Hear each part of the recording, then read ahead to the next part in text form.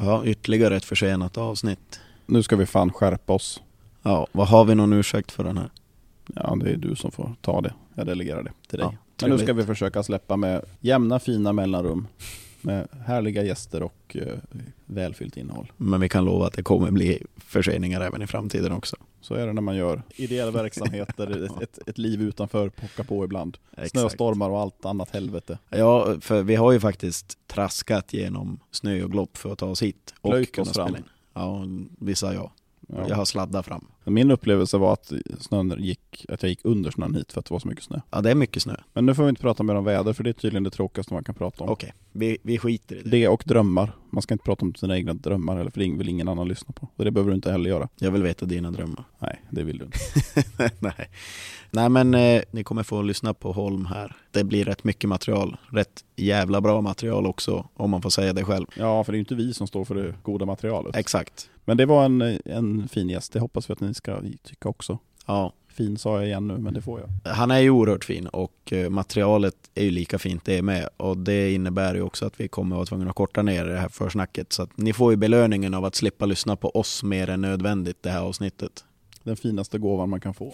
Ja, jag tänker det är ju nära jul nu, så den här månaden ska man behöva vara snäll. Ja. Jag tänker att vi kan väl prata lite om en spelare som har lyft och en spelare som jag tycker har kommit in ganska fort i gängerna, och det är Andreas Jonsson och Sikura. Nej, men vilket jävla lyft han har fått. Nu är det ju fortfarande saknas det ju poäng i det att när vi spelar in det här dagen efter Färjestad-förlusten. Men det ser inte ut som samma spelare som när han kom. Och jag tycker att de båda har ju hittat varann rätt bra. Jag tycker att de lägger ju båda till varandra. Lägger de i nästan. Det är Andreas Jonsson ska vi säga som du. Ja, de lägger ju de här passen som oftast brukar krävas att man har spelat ett ganska bra tag med varandra. Åtminstone tillägnat hela försäsong och alla träningsmatcher och det med varandra. Men de har ju bara spelat en handfull matcher med varandra, och jag tycker ändå de har hittat varandra rätt bra. Det har lyft Sikuras spel jämfört med hur han spelade innan Andreas Jonsson kom in.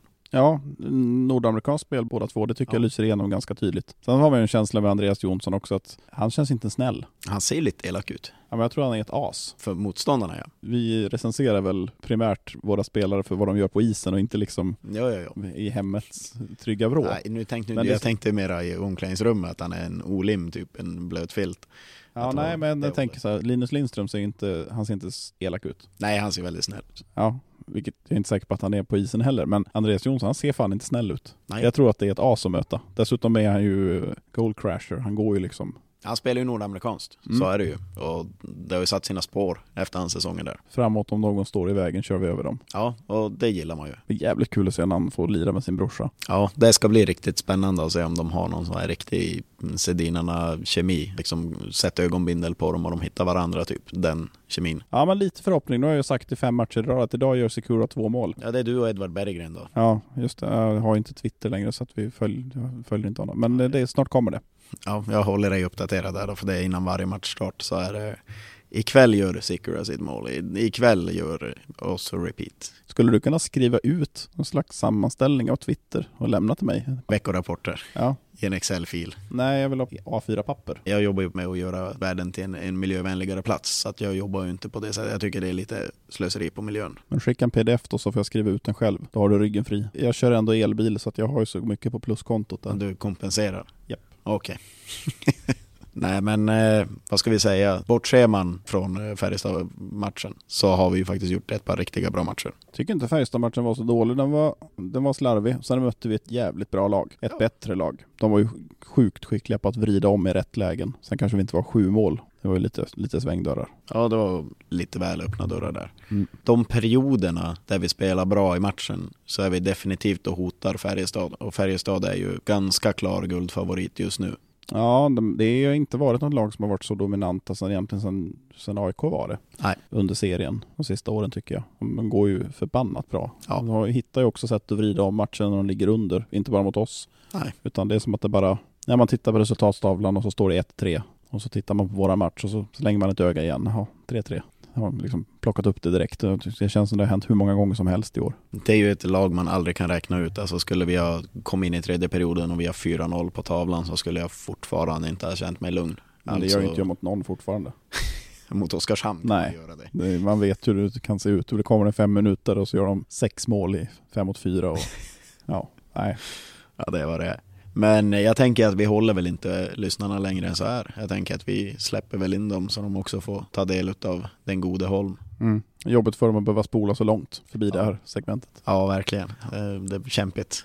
Håll till godo. Glöm inte att följa oss på sociala medier. @krysset Så det är. Jajamän. Nu åker vi.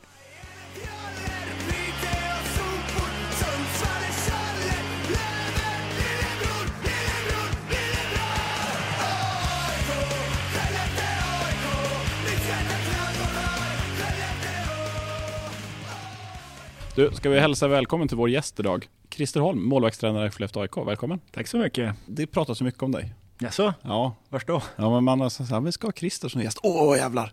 Säger folk då. Oj. Där finns det mycket. Oj. Jag tänkte att man kunde börja i den änden. Vad tror du folk säger om dig? Det beror på vem du pratar med, tänker jag. Jag pratar med alla. Ja, vad tusen säger de. Jag tror de flesta säger att jag är ganska snäll. Många säger nog att jag är ganska mycket på jobbet, tror jag. Stämmer också. Många kanske säger att jag är ganska engagerad, tror jag. Sen vet jag inte. Berätta gärna. Ja, vi kommer till det. Ja, bra. Kungen av metaforer är det en som har sagt. Jaha, ja, men jag gillar ordspråk, det stämmer. Det är svårt att vara kreativ i en telefonkiosk. Ja, det är det.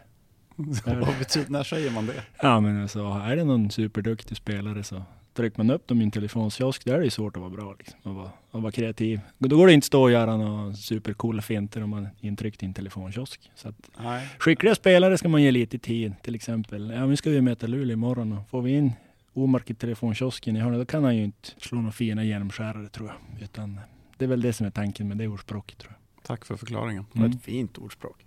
Ja, jag hoppas du inte behöver förklara det lika mycket som för mig. Nej, jag tror grabbarna brukar förstå. Kommer det bara till dig? Eller har du några det kommer nog bara till mig, tror jag. Kanske lite grann utifrån mitt gamla jobb som... Jag är ju beteendevetare i grunden och socionom och jobbar mycket på socialkontoret och haft samtal som mitt dagliga bröd liksom. Det var ju det vi gjorde på jobbet när jag var på. Jag jobbar ju inom, framförallt så jobbar jag med ungdomar och deras familjer och satt och försökte få föräldrarna att förstå barnen och försökte få barnen att förstå föräldrarna. Och då blev det ju väldigt mycket liknelser för att få barnen att förstå varför föräldrarna, ja, det blir ju lite hundliknelser sådär, att vill du ha ett längre koppel då kanske du måste gå fot lite mer. Gå hunden fot, då kan man ju till och med ta av kopplet. Just det. Lite sådana där liknelser. Du hör, han är igång nu igen. Det är väldigt pedagogiskt. Ja. Men står man och drar i kopplet och ska på stan och busa, då blir ju kopplet ganska kort. Det brukar bli så. Vem behöver kortast koppel i den här truppen? Oj! Det är en riktigt bra fråga faktiskt. Så brukar det låta när man inte vill svara. Nej, jag vet faktiskt inte. Jag tror de flesta har ganska går liksom tillsammans. Så att, jag tycker ingen sticker ut så där jättemycket. Utan de flesta tror jag har ganska bra koll på vad vi vill tillsammans, föreningens värdegrund. Och utifrån det så tycker jag att sällan det sticker iväg och att man måste dra någon i örat eller rycka i ärmen och viska i örat, som vi brukar säga. Utan de flesta har ganska bra pejl på. Om vi vänder på frågan då, är det någon som behöver ha långt koppel för att fungera? Någon som behöver lite mer frihet? Nej, men det är väl kanske i varje spelsystem så finns det ju vissa spelare som behöver kanske få vara lite mer fria. Alltså de är särskilt jätteduktiga, skickliga spelarna. Pellika, Oskar Lindberg är ju också en sån spelare som kanske som läser mycket på intuition och där är det ju en utmaning ibland att alla måste ju få vara de är och det är ju då de blommar liksom. Återigen eller vad säger man, en liknelse. Det är ungefär som att bygga en trupp, det är ungefär som att bjuda till ett knytkalas, brukar jag säga. Att det blir ju tråkigt om alla kommer med potatis liksom. Men det blir ju inte bra om alla kommer med gravlaxeller, utan det är ju bra om man får alla kommer med någonting, men alla kommer med olika saker. Så är det ju även i ett lag, tycker jag, att någon kommer med. Vem är potatisen i den här truppen då? Jag tycker alla kan komma med potatis, men det är liksom... jag tänkte det är liksom basfödan. Ja, men basfödan, det är ju liksom det hårda jobbet. Rickard Hugg, men han har ju mer än det liksom. Har han smörgåstårta i sig också? Liksom? Ja, det tycker jag absolut. Jag tycker han har kanske till och med lite rökt ål. Alltså han kan ju komma med coola grejer. Alltså, han gör ju mycket fina mål och sådär. Sen... men PG, det är ju liksom Det är ju potatis och det är ju, behövs ju. Alltså han är ju backbonet, alltså han är ju fin och trygg och han vet att han tillför saker med sitt tuffa spel och kanske mindre klubba skridskodragningar och åka solo, utan men han är ju otroligt viktig med det han kommer med till knytkalaset. Vem är gravlaxsåsen då? Gravlaxsåsen, ja men det är ju Pellika är ju, han kan ju göra grejer som man häpnar ju stundtals, så att han är så otroligt koordinerad på isen. Ibland brukar jag säga att han åker runt som en konståkare och så sen ser det ut som att han behöver ju aldrig titta på pucken. Så han åker ju som bara runt där med pucken under kontroll och liksom själv har man ju, de flesta spelare behöver ju någonstans titta ner på pucken också och har kanske inte heller hans motorik och hans skridskoåkning, så att han har ju både det plus att han aldrig behöver titta på pucken, så han är ju, det är häftigt att säga. Så han 18 år. 18 år. Jag känner vi kan ju bara luta oss bakåt och låta Holm köra på här. Det är underbart att sitta och lyssna. Ja, faktiskt. Ja. Ja, men det vet jag att det tänkte jag många gånger när man har suttit och dreglat över Jocke highlight reels. Han tittar sällan ner. Ja. Det var som att han visste precis vad han hade. Ja, absolut. Och liksom ibland gör han såna grejer som krävs nästan ett tränat öga för att förstå. Det där är svårt. Alltså. Han pickar liksom ner, när Jocke pickar ner puckar på volley och kan nästan göra mål på volley. Och liksom, hans öga-handkoordination och hans touch är ju världsklass. För mig är det ju helt otroligt att inte han gjorde 10 säsonger i någon av NHL-lagen han var i. Liksom. Vi är glada för att han var här. Vi gjorde 10 år hos oss istället. Ja, jag hade bara velat ha kvar honom 1 år till. Men man vill ju alltid ha kvar honom 1 år till. Jag hade sagt att han var 46 också. Ja, exakt. Ja, men det man skulle ljuga för sig själv om man inte mådde lite dåligt över att han inte spelar i år. Ja.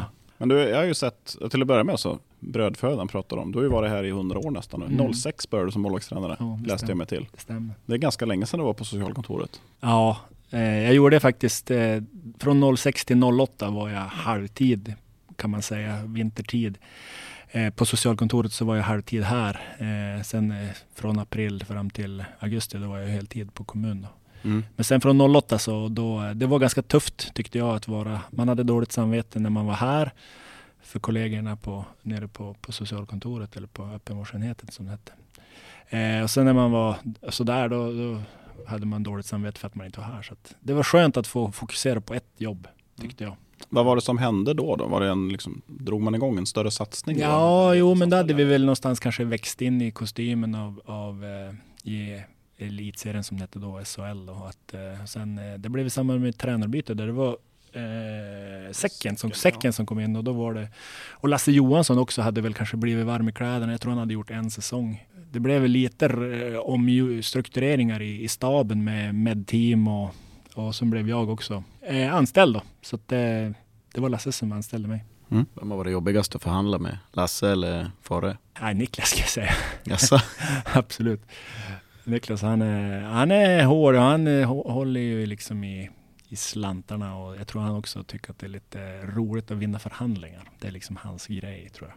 Jag kan tänka mig att Erik Forsell inte hatar det heller. Nej, Forsell han har ju också kommit sällan till ett möte oförberedd och har statistik på det mesta. Så att, det säger du. Känns ju som att Forsell i ett förhandlingsläge, han sitter och spelar schack medan någon annan sitter och spelar femiknuff. Det känns också som att om man tycker att en spelare är värd max 140 000, han vill ha 140 500, då blir det inget. Så kan tänka mig att det är liksom, det här går inte ihop. Nej, precis, då spricker min Excel-kalkyl här. Ja, den går inte. Får du hitta någon annanstans att spela. Ja, nej, men det handlar väl för Forsell och Niklas att hitta liksom ett övervärde som man säger. Att man hittar spelare som kanske tjänar 100 000 men spelar gör liksom jobbet för en spelare som kanske i andra lag tjänar 150 000 eller något sånt där. Ja. Så att hitta de där mervärdena, oftast hittar man ju dem i unga killar som, jag menar Pellika, han går ju på ett juniorkontrakt och jag tror inte att det kommer bli synd om honom ekonomiskt i framtiden heller, men alltså att han går ju på ett juniorkontrakt och spelar i många minuter och gör ju ett jobb som i andra lag kanske tjänar mycket, mycket mer.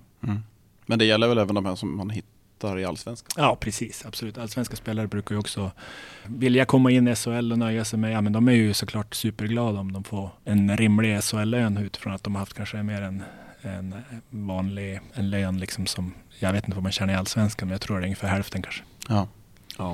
Hur många år är det att vara i AIK? Oj, jag har fått den frågan och jag kan knappt svara. Jag brukar göra så här, att jag brukar säga så här, men jag var ju först med Tavve och Stefan och så var jag med Sen var det perra 2 år och sen var det säcken och sen var det Forsberg och så var det Valsson och så var det Abba ett år där och sen var det bara Klockar och Bert. Ja, ungefär så där brukar jag räkna. Så brukar det bli Robban. Ja, men det blir väl en 17-18 år och sånt där. Mm. Under den tiden har du hunnit bekanta dig med x antal målvakter. Ja. Målvakter har ju en otrolig förmåga att ha ritualer. Ja. Vem har haft den uddaste ritualen?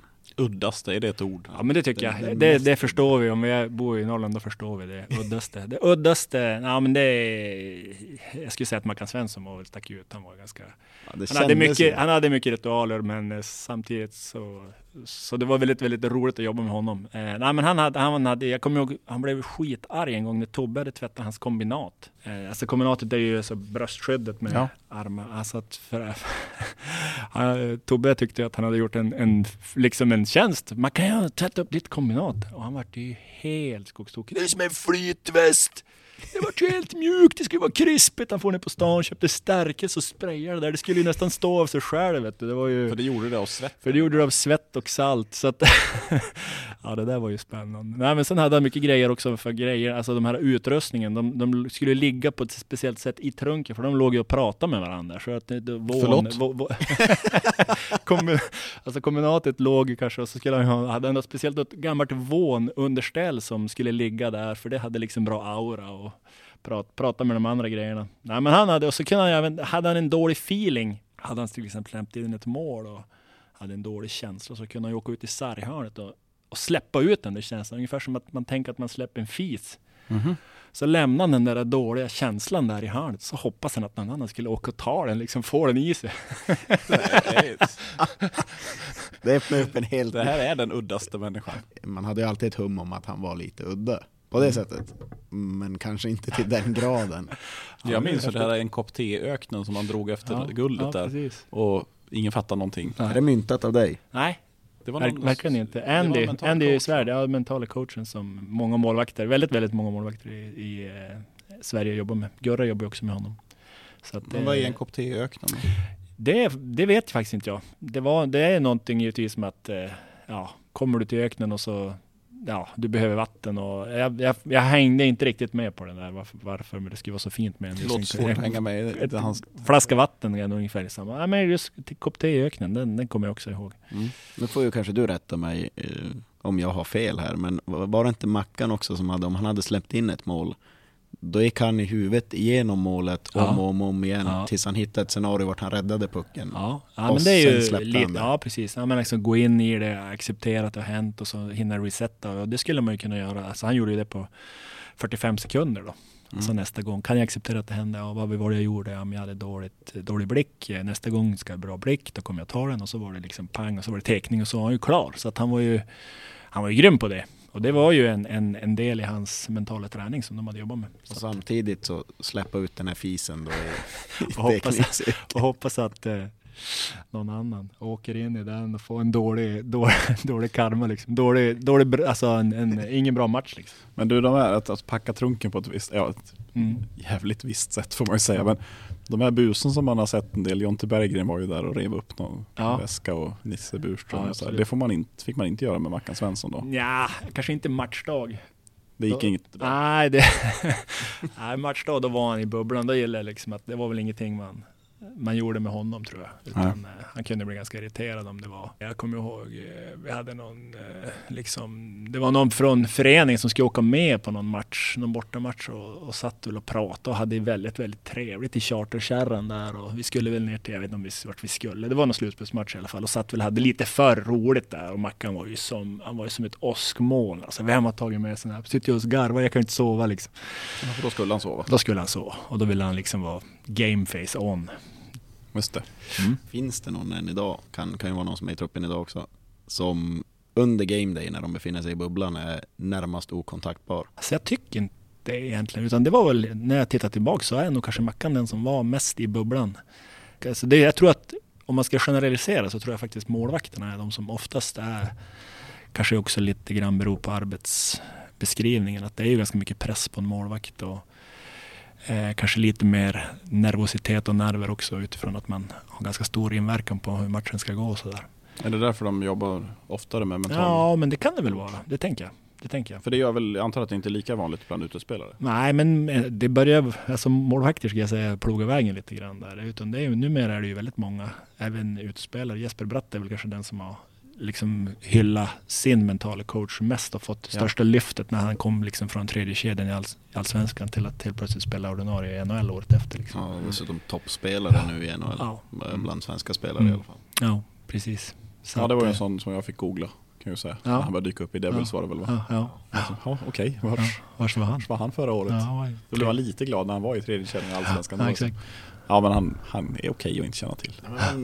Men sen, man gillar ju sådana stories också. Alltså man är ju oerhört svag för sådana som kommer från ingenstans och är plötsligt inte bara ordinarie men kanske också en av de bättre spelarna i NHL. Ja, det är ruggigt. Gurra spelade med han i Gnaget och han sa, jag förstod ganska tidigt att den här killen kommer att bli bra. Alltså, han hade något extra. Han låg i och tränade mycket mer än alla andra och liksom att han hade ett fruktansvärt driv.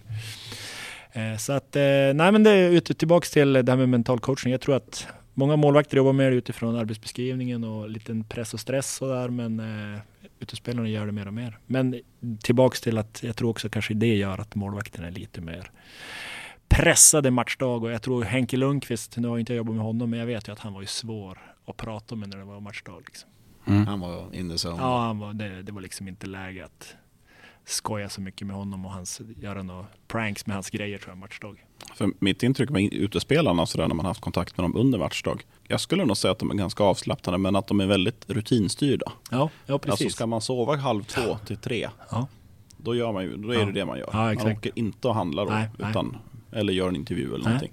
Men i övrigt så är det inte som att stör inte mig, utan det är med att man får göra mina grejer. Nej, jag håller med. 17:12 ska jag komma till ishallen. Ja, men får jag bara göra det, då är det lugnt. Inte liksom sådär att stör inte mig. Nej. Motsatsen, det skulle jag säga, det var väl ändå Andreas Hadelöv. Han var ju precis tvärtom. Att han var det liksom slutspel och så var han ju i pulkabacken på förmiddagen med ungarna liksom, och kom nästan med snö på brallorna hit. Liksom.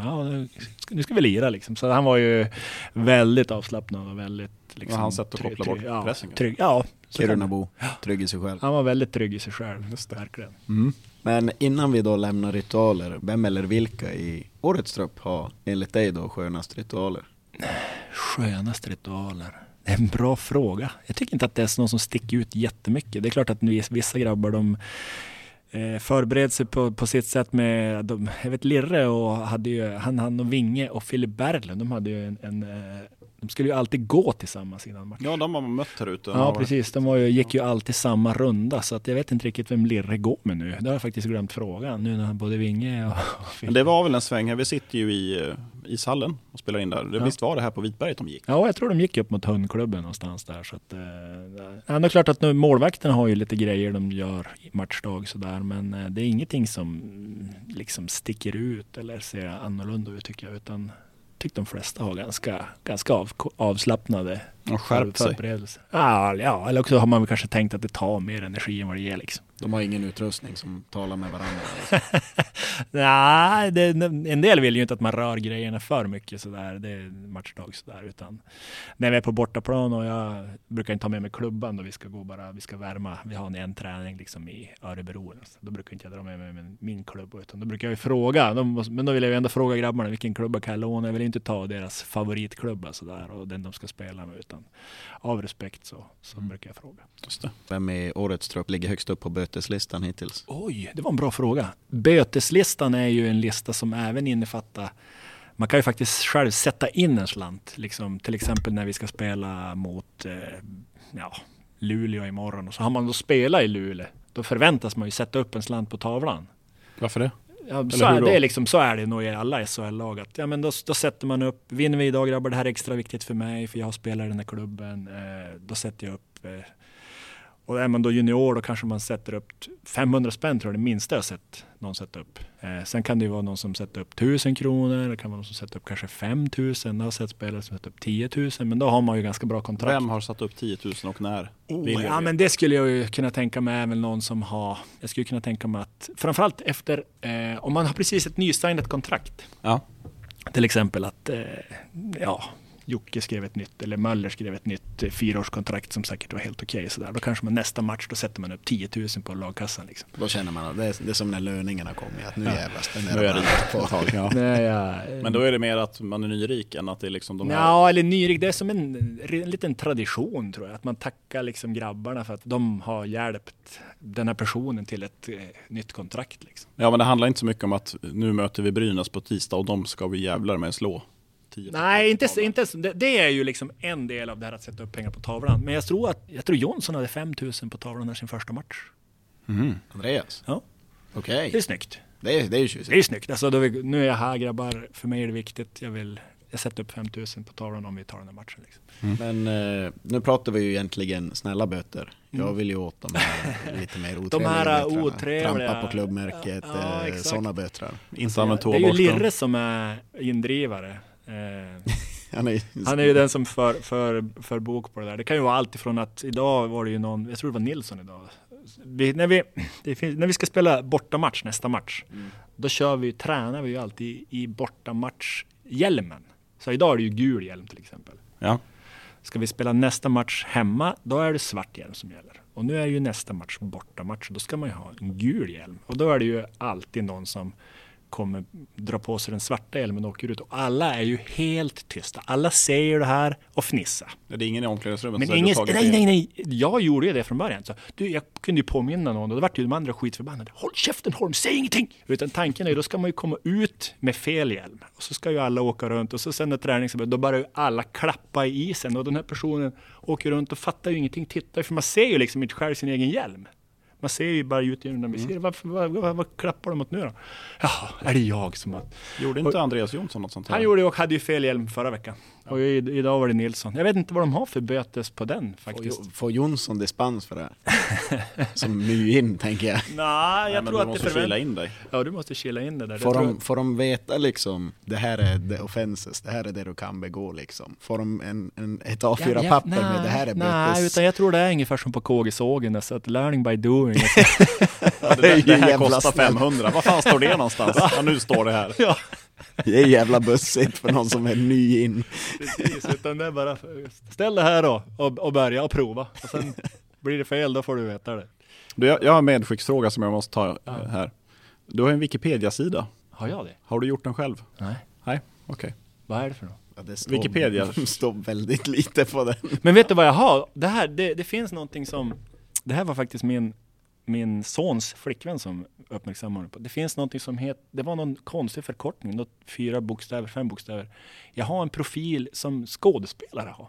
Ja, för att du har varit med i Sunes sommar. Exakt. Så där, IMDB. Vad heter det? IMDB. Man kan tydligen gå in på den där IMDB och kolla, och då är jag med där. National Movie Database. Ja, exakt så. Jo, där är du med. Ja, det hade jag ingen aning. Jag visste inte ens att det fanns en sån, men uppenbarligen. Det måste vi nästan dra för de som inte känner till, för den bör ju vara några år gammal nu. Ja, jag hade ingen aning om vad det var. Sune i Grekland är det, va? Sune i Grekland, ja. Och där var du med för att... Där var jag med. Nej, det var... men vi skulle ju ner på semester till Grekland. Och det var faktiskt i samma veva som... Jag tror Tindra, vår äldsta, hon läste den där boken, Sune i Grekland. Och så när vi kom dit... Hon läste den på planet, det var lite roligt. När vi kom dit, checkade in, då står de och så såna här traver med böcker i receptionen. Och så gav de en sån där till alla barn. Och då, det här är liksom för inconvenience, alltså det är lite rörigt här på hotellet, de kommer att spela in en film, bla bla bla, men så ibland kom kanske en del av poolen att vara avstängd och sådär. Jaha, och ni får gärna anmäla er som statister. Yes, sa du. Ja, det säger ju mina barn att jag gjorde, men jag hävdade ju att det var de som ville vara med, och jag hängde på liksom för att man ville inte släppa iväg ungarna själv sådär. Så då var vi med i en scen där, det var en sån här buffetscen där Sune då satte sig vid buffetbordet och käkade, och familjen där. Så vi var med i den scenen, det tog ganska lång tid, det var en jäkla inspelning det tog säkert en halv dag, men det var väl liksom inte så mycket mer med det. Du hade sen, ju en replik. Ja, men sen då ringer de ju till mig då hade de väl tydligen scoutat mig, det var någon scout där, jag vet inte. Och så vi ringde och frågade om jag kunde tänka mig att vara med och ta en replik. Och då skulle jag även få en liten summa faktiskt. Stimpengarna. Jag fick skriva på ett kontrakt där på grekiska också. Det var ju helt otroligt. Ja. Så att jag sålde min själ där och offrade en halv till semesterdag. Men då var det inte med mina barn och inte med min fru, utan då fick jag helt tilldelat nya barn och en ny fru. Så de var inte scoutade? Nej, de var bortscoutade? Jag vet inte. De var tydligen inte tillräckligt bra. Vad var repliken då? Det är en giraff med halsbränna. Stark replik att ha. Ja, den glömmer man ju inte. Har det ringt mycket efter det? Nej. I den branschen? Nej, inte alls. Jag måste skaffa en ny agent, tror jag. Nej, jag trodde jag skulle få vara med i uppföljaren där med Sune på bilsemester, men jag är besviken att de inte hörde av sig faktiskt. Ja, det är vi också. Jag hade velat se mer av den sidan. Du får inga årliga stimpengar. Nej, jag tror det där rackarns grekiska kontraktet jag skrev på. Jag sålde nog allt jag hade där. Ja, det var nog bluff och båg det där. Ja, jag fick en t-shirt och några euro, så det var det bra med det. Ja. Dryg ut semesterkassa. Ja, men du har inte gjort din egen Wikipedia-sida? Nej, jag visste inte att jag måste gå in och läsa den. Du googlar inte själv så ofta? Nej, det gör jag faktiskt inte. Nej, den som Rasmus säger, det står inte jättemycket på den, men det står att du finns och vad du gör. Jaha, okej. Står det någonting om min skådespelarkarriär eller? Nej, men det kanske man skulle lägga till. Eller du. Jaha, det är så? Ja, det är därför jag frågar om du har gjort den själv. Ja, nej. Eller det är inte jag som frågar. Nej, där är slaget kompetenstaket så långt. Du, jag fick ett annat, vi pratar om dig mycket inför eller mycket. Men, Bygdens lag. Ja. Flera som sagt att det måste ni prata med Krille om, för det brinner han verkligen för. Ja. Berätta. För det har ju pågått några år nu. Ja, det var min idé. Det kan jag säga. Det var faktiskt min idé. Jag tyckte att jag tror det började lite grann så här att när vi stod där på torget 2013, då gav ju Bert micken till mig. Och så skulle jag säga någonting och då ville jag, men vad säger man? Ja, men då började jag med, men jag vill tacka alla från Byske som har sopat av sina Volvos i snöstormen och tagit sig till arenan hela året, och alla från KJ och Ersmark och Kusmark och Boliden, och så rabblade jag väl upp de flesta samhällen jag kom på. Och så sen då vart det där, det är viktigt alltså. De är ju lika viktiga, de människorna som kör från Norsjö och går på våra matcher, och att vi inte liksom bara Skellefteå, vi är ju mycket mer än så liksom. Vi är ju liksom för hela norra Västerbotten i alla fall. Ja, men det var ett sätt. Och så sen var det här att hur ska vi kunna få folk till arenan? Ibland så, det finns ju många människor som går på festivalen för att sitta i öltälten och ha kul. Och de cykeltältet. Ja, typ så. Och de kanske inte är för dem är det inte superviktigt vilka som står på stora scen, om det är Blur eller Oasis eller vilka, men de går dit egentligen med för att träffa grannarna. Alltså det finns ju en kategori. Det är en jättestor del av stadsfesten. Ja. Och jag tror att det finns faktiskt de människor som går på hockey också för att träffa grannarna och ta en bärs. Och visst är det kul om det är Luleå som spelar, men det kan lika gärna vara något annat lag. Och så länge man får gå till baren med grannarna och liksom fläta ihop livet lite grann så. Och det var väl egentligen grundtanken. Då tänkte jag att istället för att KAIF ska ordna den här festen så kanske vi kan hjälpa dem, och så kan vi glädja människorna i Kåge då, att vi försöker uppmärksamma Kågedalen speciellt, och så gör vi liksom försöker få hit så mycket Kågebor och Ersmarkar och Kusmarkar som helst, och så får de liksom gå och träffa grannarna, och så kan de till och med när de går på ICA i Kåge säga, vi skår ni på matchen på torsdag, vi vet om att det är KAIF-dagen liksom, och så lite så att man kan få bonda, och att vi också får chansen att uppmärksamma KAIF då, eller Boliden eller Lejon eller Bure eller Clemens eller vilken förening det må vara, för att tacka för bidragen. Vi tackar för Per Lindholm och tackar för Viktor Arvidsson och så vidare. Så att det var egentligen grundtanken, och sen så att de får pengar för att sälja biljetter åt oss, och vi får mer folk, och med framförallt den stora vinsten tänker jag, det är att KG-borna eller Bureborna får liksom chansen att följas på hockey. Och känna sig lite stolta också. Ja, att känna sig stolta, följas, och så att det här med skapa lite kitteltältet på festivalen, att man kan gå liksom tillsammans och så träffar man grannarna, så blir det himla trevligt.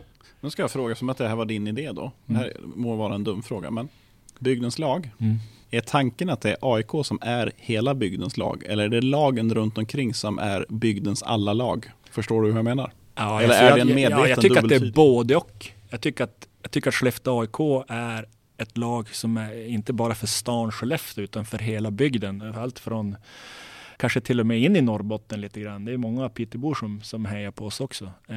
Så att det är den delen av Västerbotten men sen tycker jag också att de här småklubbarna är ju en del av oss.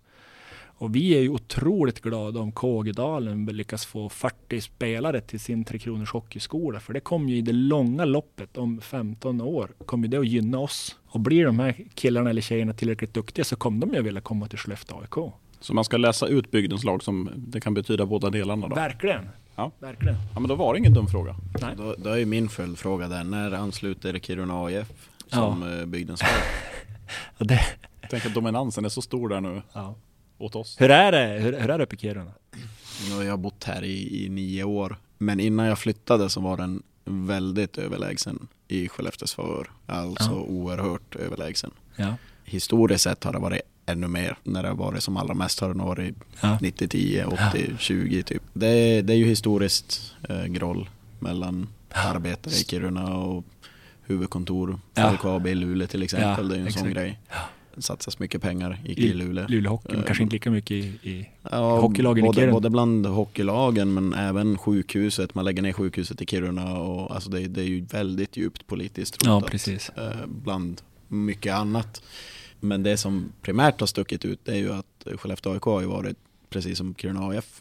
Det är ju arbetarnas lag medans Umeå då residensstad. Ja. Tror jag är en del av att många skriker hata lön eller en del i hatet. Nu kanske jag ger mig in i någonting som jag inte borde men det tror jag, det tror jag är en del av precis det vi pratar om nu att ska vi fixa en nageltrång snart så måste vi åka till Umeå liksom. Alltså, de tar våra skattepengar och de sitter ju bara och tittar i liksom provrör. De gör ju ändå ingenting på det. Nej, men vägbudgeterna går till kommunen i Umeå. Så det är klart att Löven får klä lite skott för det tror jag. Ja, men det kan de göra också. Ja, det tycker jag. Det är intressant också det du säger med Kiruna, för att Gällivare är ju inte alls lika starkt AIK-fäste. Och det är ju väldigt udda med tanke på att LKAB är ju lika etablerat i Gällivare som det är i Kiruna. Precis lika mycket gruvsamhälle, men där är ju Luleå, det ska jag säga att det är övervikt Luleå. Okej. Ja, det tror jag nog. Själva uppdelningen i Norrbotten är ju väldigt, väldigt splittrad. Alltså du kan ju ha en ort som är 100% Luleå. Sen kan du komma till en ort vart det är liksom 90% Skellefteå. Ja, just det. Ja. Det var ju väldigt kul när ni tog in Pite. Ja. Det var ju inte minst hur det såg lät norrifrån. Ja, jag vet. Ja, de var inte riktigt nöjda. Sen har ju även Kiruna och Skellefteå har ju haft väldigt bra samarbete, men många Kiruna-spelare har ju hamnat i Skellefteå. Ja, precis. Mm. Ja, men det börjar väl med Klimpen. Det kanske var ännu tidigare också. Ja. Det finns nog till och med tidigare än så, men du har ju de stora i Klimpen, Fredrik Rekkola, Hadelöv.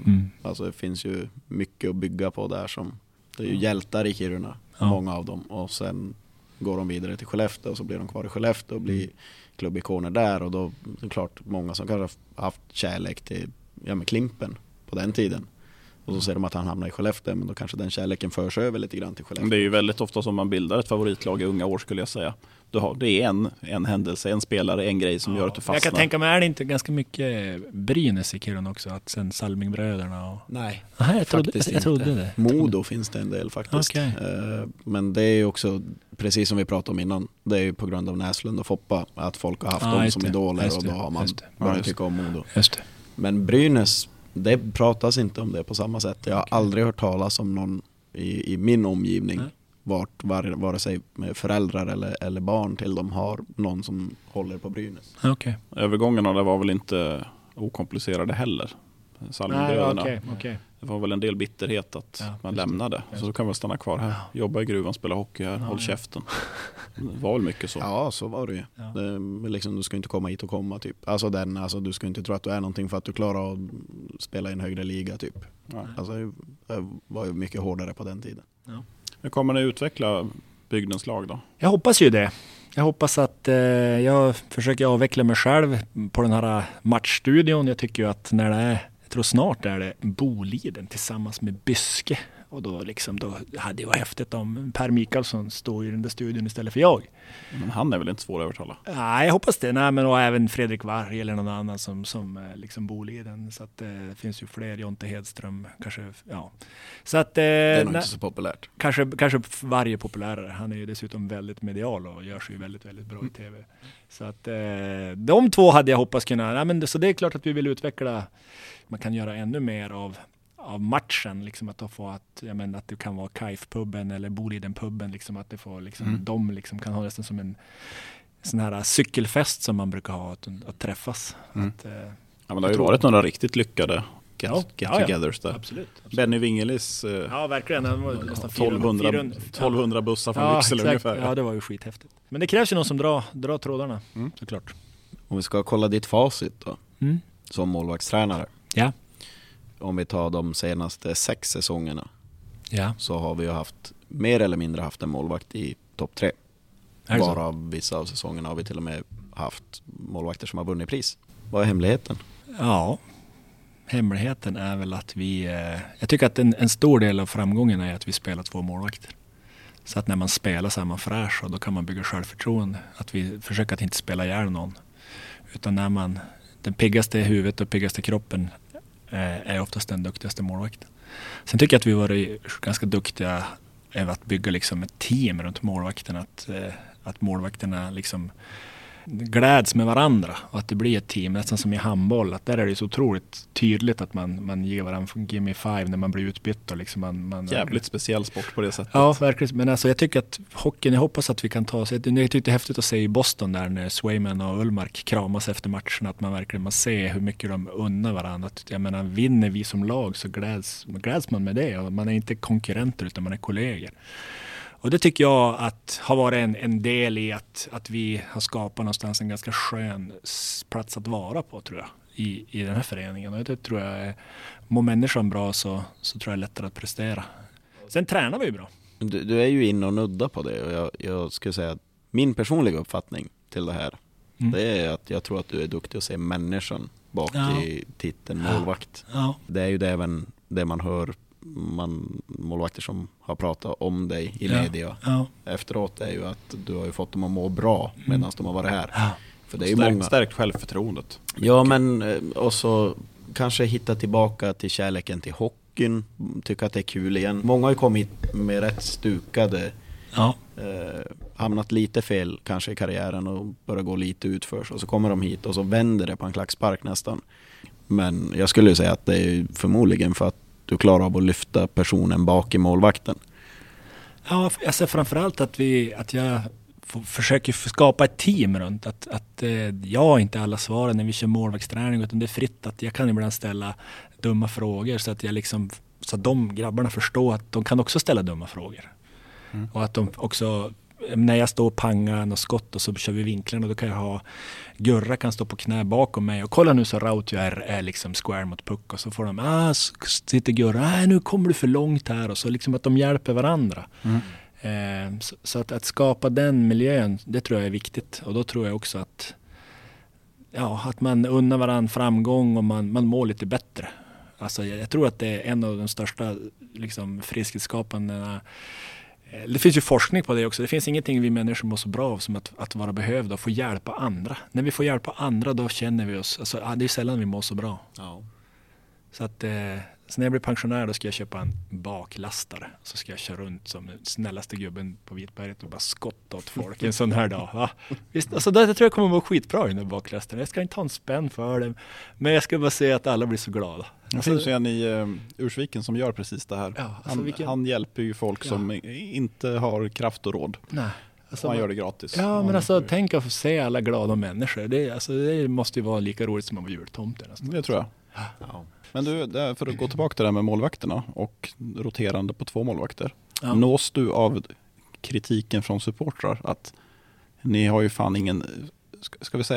fan ingen fingertoppkänsla. Varför fortsätter ni inte spela Linus när han är het? Ser ni inte att han behöver vila? Alltså jag hör ju det där, men jag ska vara ärlig så jag ska inte säga att jag skrattar, det gör jag absolut inte, utan det är ju folk som det får man ju ta på allvar, och ibland så jag försöker lyssna också, men ofta så är det ju så otroligt mycket mer bakom att varför man vilar en målvakt. Han kan ju vara helt slut. Han kan ju ligga här med ispåsar på ljumskarna liksom, och säga jag pallar inte spela imorgon. Så att det är så otroligt många grejer. Och sen handlar det för oss att försöka styra det där innan det går för långt. Att inte bränna ljuset liksom. Utan vi ska ju vara som bäst i slutet på säsongen, och ska vi vara det, då måste ju liksom alla få dels utvecklas, men sen självklart det är en balans. Vi vill ju vinna matcherna också. Men vad säger en matchintensiv vecka eller period? Har ni en preliminär planering vem som ska stå vilken match? Eller? Ja. Det har ni. Ja, och det är, nu sedan en tid tillbaka så försöker vi involvera fysteamet i det också. Att nu kom Gurra eller nu kom Limpan och stå tisdag, lördag. Ja, men perfekt, då plockar vi av. Vi plockar han av is kanske onsdag då, så får han köra ett fyspass eller köra ett rejält konditionspass istället, och så försöker vi bygga upp han inför lördag då efter tisdagsfighten, och så det gör ingenting om man är lite seg i benen på torsdag, för han ska ändå inte stå liksom, han ska inte stå. Men tappar man inte fingertopps eller den här match, vem är het-delen då? Ja, alltså när man har gjort den planen så har man väl det i beaktande, att vem ska stå 2 matcher den här veckan, är det någon som har varit hetare än de andra? Så att sen kanske vi inte ändrar liksom efter tisdagsmatchen, utan då har vi gjort en veckoplan och försöker hålla den. Och då spelar det ingen roll om den andra målvakten gör en fantominsats på torsdagen. För det är väl då det kommer det här. Visst är det så, Rasmus? Jo, när man har hållit nollan. Varför får man inte fortsätta? Varför får du stå på lördagen? Alla ser ju att han är den bästa målvakten. Ja, precis. Han har ju hållit nollan Frölunda borta liksom, och hade 40 skott, och så sen att han har gått ner 6 kilo i vätska och liksom har sovit som en kratta och ska resa hem, och så tror man att han ska kunna vara lika bra på lördag igen. Så det tror jag är lite naivt. Jag tycker att det där är, alltså det är just den biten när det gäller målvakter, den tycker inte jag syns lika bra på sociala medier nu, inte bland våra supportrar i alla fall.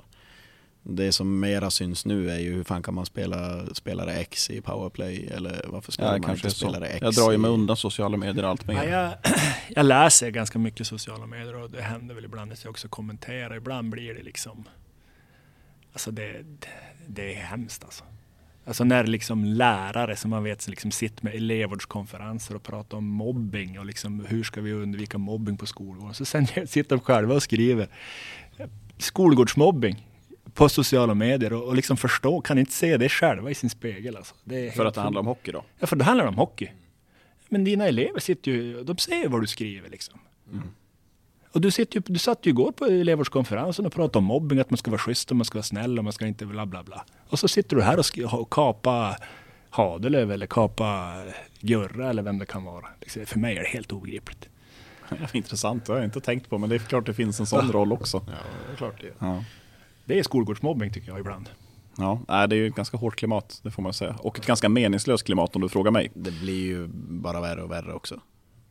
Framförallt, alltså inte bara mot offentliga personer som spelar och så, men överlag blir väl tongångarna hårdare och hårdare på sociala. Och jag brukar också säga det att jag tror helt ärligt att Gurra eller Linus eller Rautio eller Hadelöv Mackan skit fullständigt vad de här människorna skriver, för de läser det inte.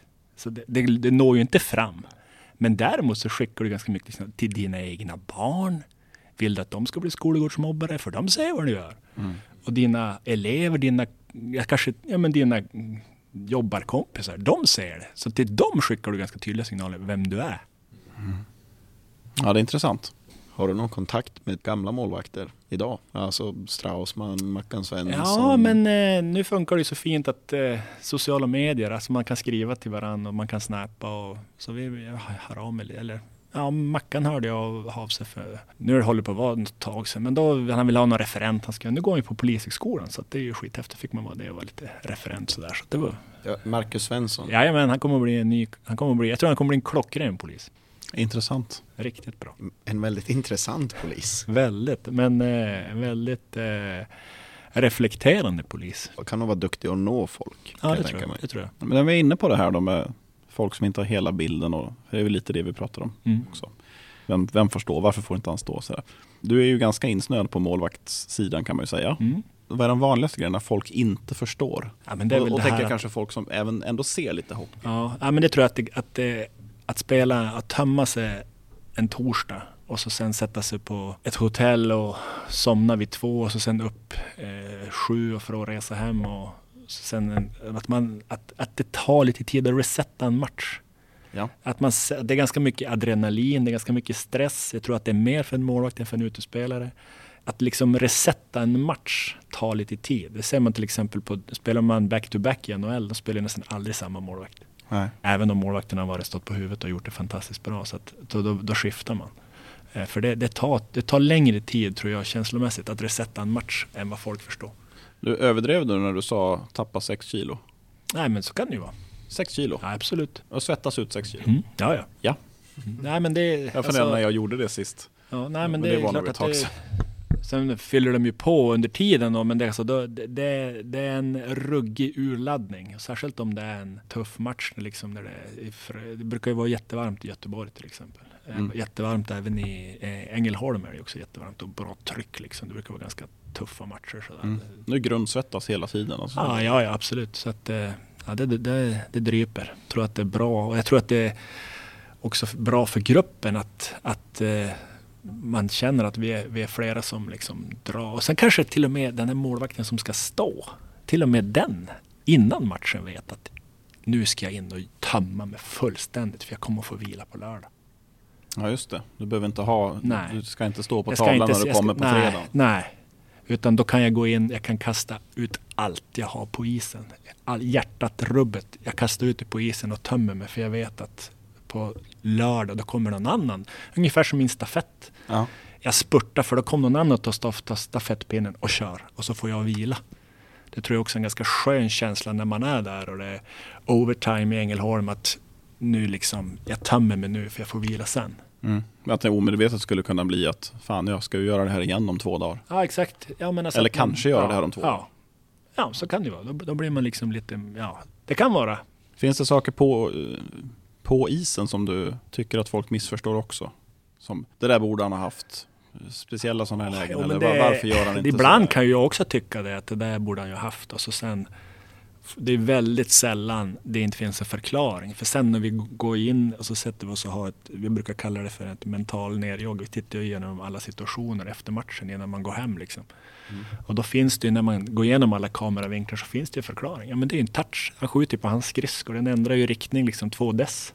Ja, och det räcker. Ja, det räcker. Precis. Och då, det kanske man är svårt att se med blotta ögat. Eller att den som kommer, det svåraste som finns det är ju de här alltså felträffarna. Han skjuter och siktar. Man ser ganska tydligt att hans blad vill att det ska bli hög stöt, men han får en felträff och så blir det lågplock liksom. Och så luras man. Alltså, men det var ju, alltså det är svårt att träna på. Ja. Sådana grejer tror jag att gemene man kanske har svårt att se. Jag tänkte ju säga det, sånt är ju för en åskådare typ omöjligt att se. Ja. För oss kanske det ser ut som en tavla, men det är ett jävla höstlöv som går in, den skulle han ha haft. Ja. Kan jag också känna när jag sitter på läktaren, men sen när jag sätter mig ner och ser alla kameravinklar så är det ganska ofta, eller nästan 99%. Men jag vill ta matchen, när vi spelar in det här då sitter vi ju med Färjestad-förlusten igår. Jajamän.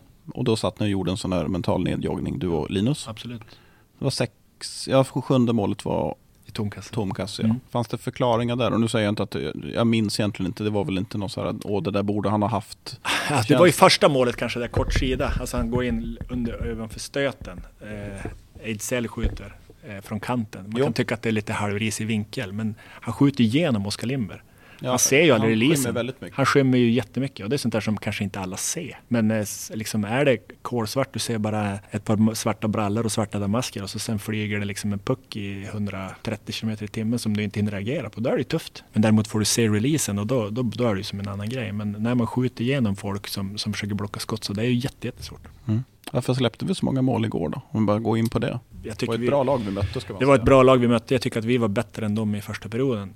Sen tycker jag att de tar över och vi blir lite stressade och forcerade. Men framförallt så får vi ju inte stopp på deras spelvändningar eller deras snabba spelvändningar. De gör ju egentligen 4 av 6 mål på on the rush som vi säger. Ja. Så att det är väl där vi måste lära oss. Nu ska vi möta dem ganska många gånger här. Både CHL och jag tror det är 3 gånger till inom en ganska snar framtid. Så att jag hoppas att vi kan. De var väldigt bra på det. Det känns som att de vred på i helt verkligen. Rätt lägen. Ja, verkligen. Sen hade de, alltså tittar man statistiskt och så tycker datorn att vi borde ha vunnit den där matchen. Men datorn har ju inte alltid rätt utan. Nu säger du något som provocerar många. Ja, verkligen. Nej, men alltså, underliggande siffror. Ja, precis. Och datorn är ju ganska korkad så han gör ju ingen skillnad om Krister Holm skjuter ett skott från slottet eller om det är Ejdsell.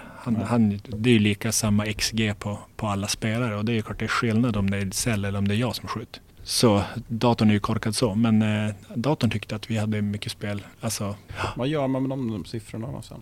Nej, alltså det är väl det viktiga, tänker jag. Det är väl bra att se att man har bra siffror. Då behöver man inte rita om playbooken.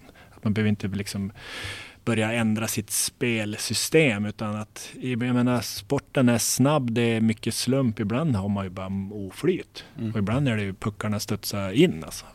Men det är inte risken att det blir att man inte ändrar spelsystem för att statistiken säger någonting som inte riktigt stämmer med, eller rimmar med verkligheten. Det är klart att det är viktigt att vinna matcher, men jag tror att ser man över säsong, över 52 omgångar så tror jag det är svårt att ligga i toppen av serien om du inte har bra siffror. Ja. Ligger du i botten efter 52 omgångar, då har du dåliga siffror. Mm.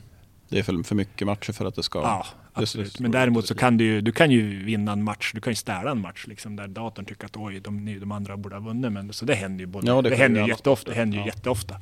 Men slår man ut över en säsong, då lagen som har liksom mindre procent av målchanserna, ligger det liksom på 35% av målchanserna när du alltid möter motståndare, då är det svårt att... Alltså 35% av de totala chanserna i matchen. Ja, men jag tar ett exempel om vi har en kortlek och så ska vi dra det högsta kortet, vi 3. Det är klart att om jag alltid får ta 3 kort, du kommer ju ibland kunna dra ett högre kort än vad jag gör, men jag kommer ju ha större chans sett över tid. När vi har gjort det här 100 gånger så kommer jag ha haft mer rätt. Eller jag kommer ha vunnit mot dig fler gånger än du har vunnit mig. Jag kommer ha vunnit ungefär 60 gånger. Ja, men alltså, du kommer ju vinna några gånger. Ja, alltså, 20.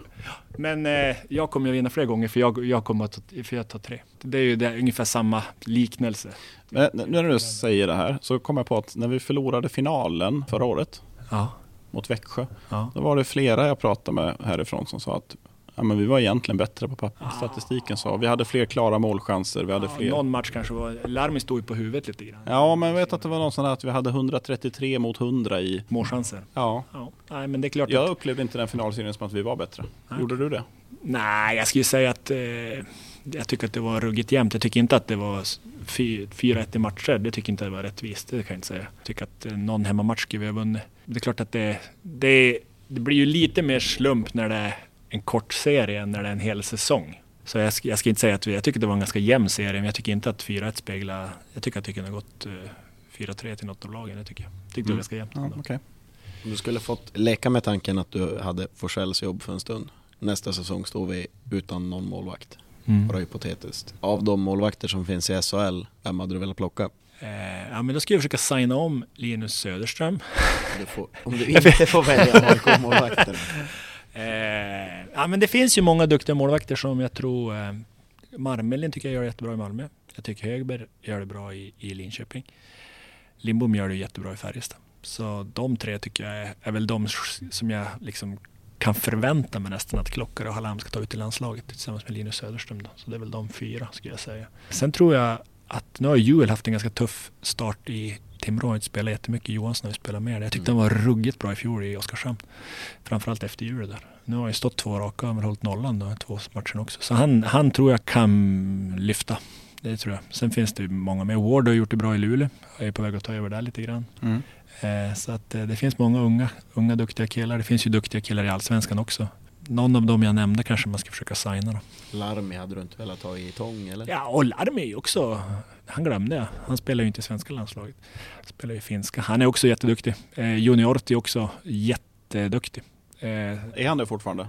Ja, men det ska jag säga. Alltså, man ska aldrig underskatta att få spela i ett lag med som har ett bra försvarsspel. Det är lättare att vara en bra målvakt om du har ett lag som har ett bra försvarsspel. Och jag tycker att de har väl haft trubbel ändå, tycker jag. Då vi har spelat mot dem i alla fall. Jag tycker så synd om honom gånger jag ser honom släppa in. Ja.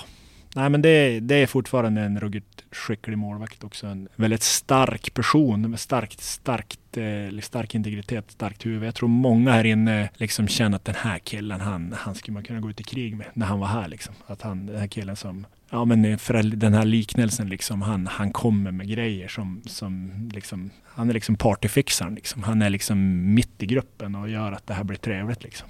Så han är en väldigt stark person så. Vem är den bästa målvakten som du någonsin har fått träna? Jag brukar säga att jag skulle vilja sätta ihop många av de här killarna som jag har haft. Alltså, det är nästan som att jämföra vilket av dina barn är bäst. Det är så svårt. Alla har ju en favorit där. Det har vi ju rätt ut i den här podden. Det finns ju ett svar på den. Favoritmålvagt? Favoritbarn. Jaha, är det så? Ja, men det är ingen som säger det, men det har alla. Du måste välja en målvakt här. Säger jag som bara har ett barn. Okej, men det är klart att sett över tid så jag och Gurra har ju ett speciellt band. Så är det ju. Vi har ju lärt känna honom sedan han var typ 10 år och jag har ju tränat honom sen. Men nu är det mer ett känslomässigt band. Ja, men det är ett känslomässigt band och han är ju, jag tycker att när Gurra är på toppen och när han är fräsch, då är han fortfarande en av SHLs bästa målvakter. Nu har han haft strul med kroppen och vi hoppas att han ska hitta tillbaks. Vi tror att han med sin arbetskapacitet och liksom så tror jag att det kommer att vända. Men vad var frågan igen? Bästa målvakten du någonsin som jag har tränat, bästa målvakten, alltså mest skillade målvakten. Ja, alltså bästa just nu är ju Fille G bäst.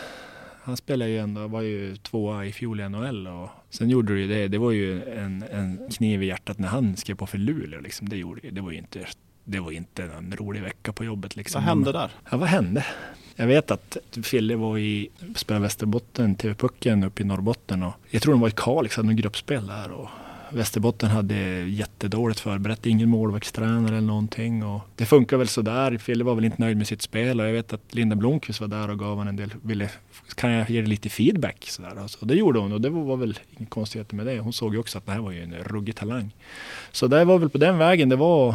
Sen bjöd hon innan till hockeygym i Luleå och han kände väl att de har målvaktstränare på juniorlagen på alla träningar. Det hade vi ju inte i Skellefteå. På den tiden var jag själv här. Nu har vi ju målvaktstränare som jobbar här som har ju hand om juniorerna och hockeygymnasiet också. Så att jag försökte ju vara på så många pass jag kunde men jag hann ju inte. Sen var Thomas Nilsson var med men han hade ju fulltidsarbete vid sidan om och var här kanske 2 gånger i veckan.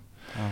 Men så de erbjöd ju mycket mer målvaktsträning på den tiden och det var väl en av anledningarna. Sen tror jag också att Osten tyckte att det här var häftigt. Alltså, nej, ska vi snuva Skellefteå på en liten... Nej, men alltså de snodde någonting av oss liksom en liten rubin som vi hade. Så där. Det var väl lite häftigt för dem kanske. Jag tror inte att det var lika häftigt att sno om man hade spelat i Boden eller om man hade spelat i Piteå eller Kiruna kanske. Utan just att ta han från Skellefteå tror jag var lite en extra fjäder i hatten. Så där, det tror jag. Men Fille själv räddade ju upp det där ganska snyggt när han lämnade Luleå för att åka till Nordamerika. Då körde ju Luleå TV en intervju med honom. Ja. Och ställde ju frågan då om det blir återvända till SHL.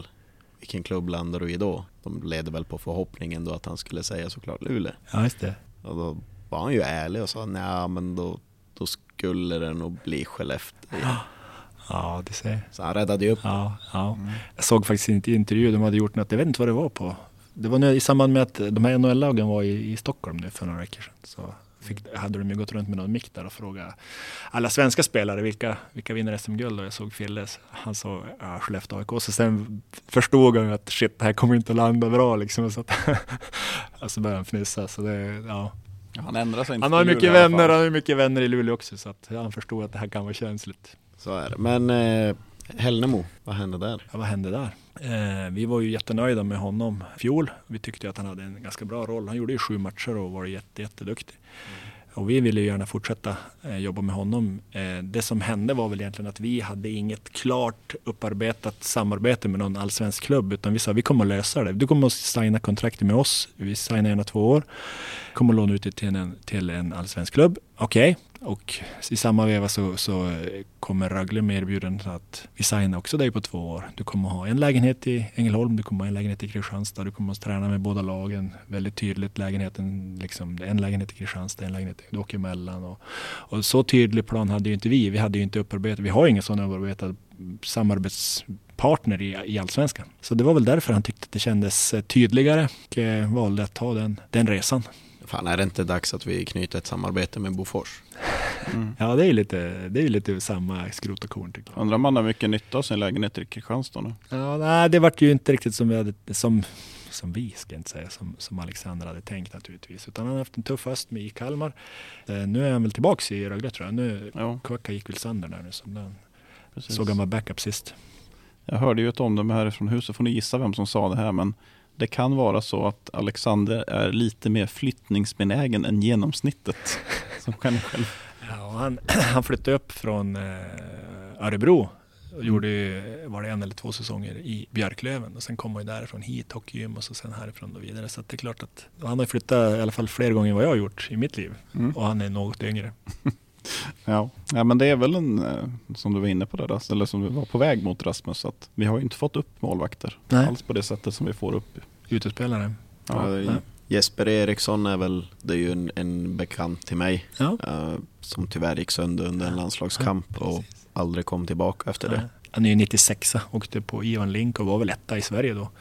Så var det någon kanadensare som körde över och korsbandet rök och sen tuff resa. Han var ju borta hela den säsongen, men så hade det svårt att komma tillbaka och fastna med benet mot stolpen och så kan han liksom glida på benskyddet rakt framifrån.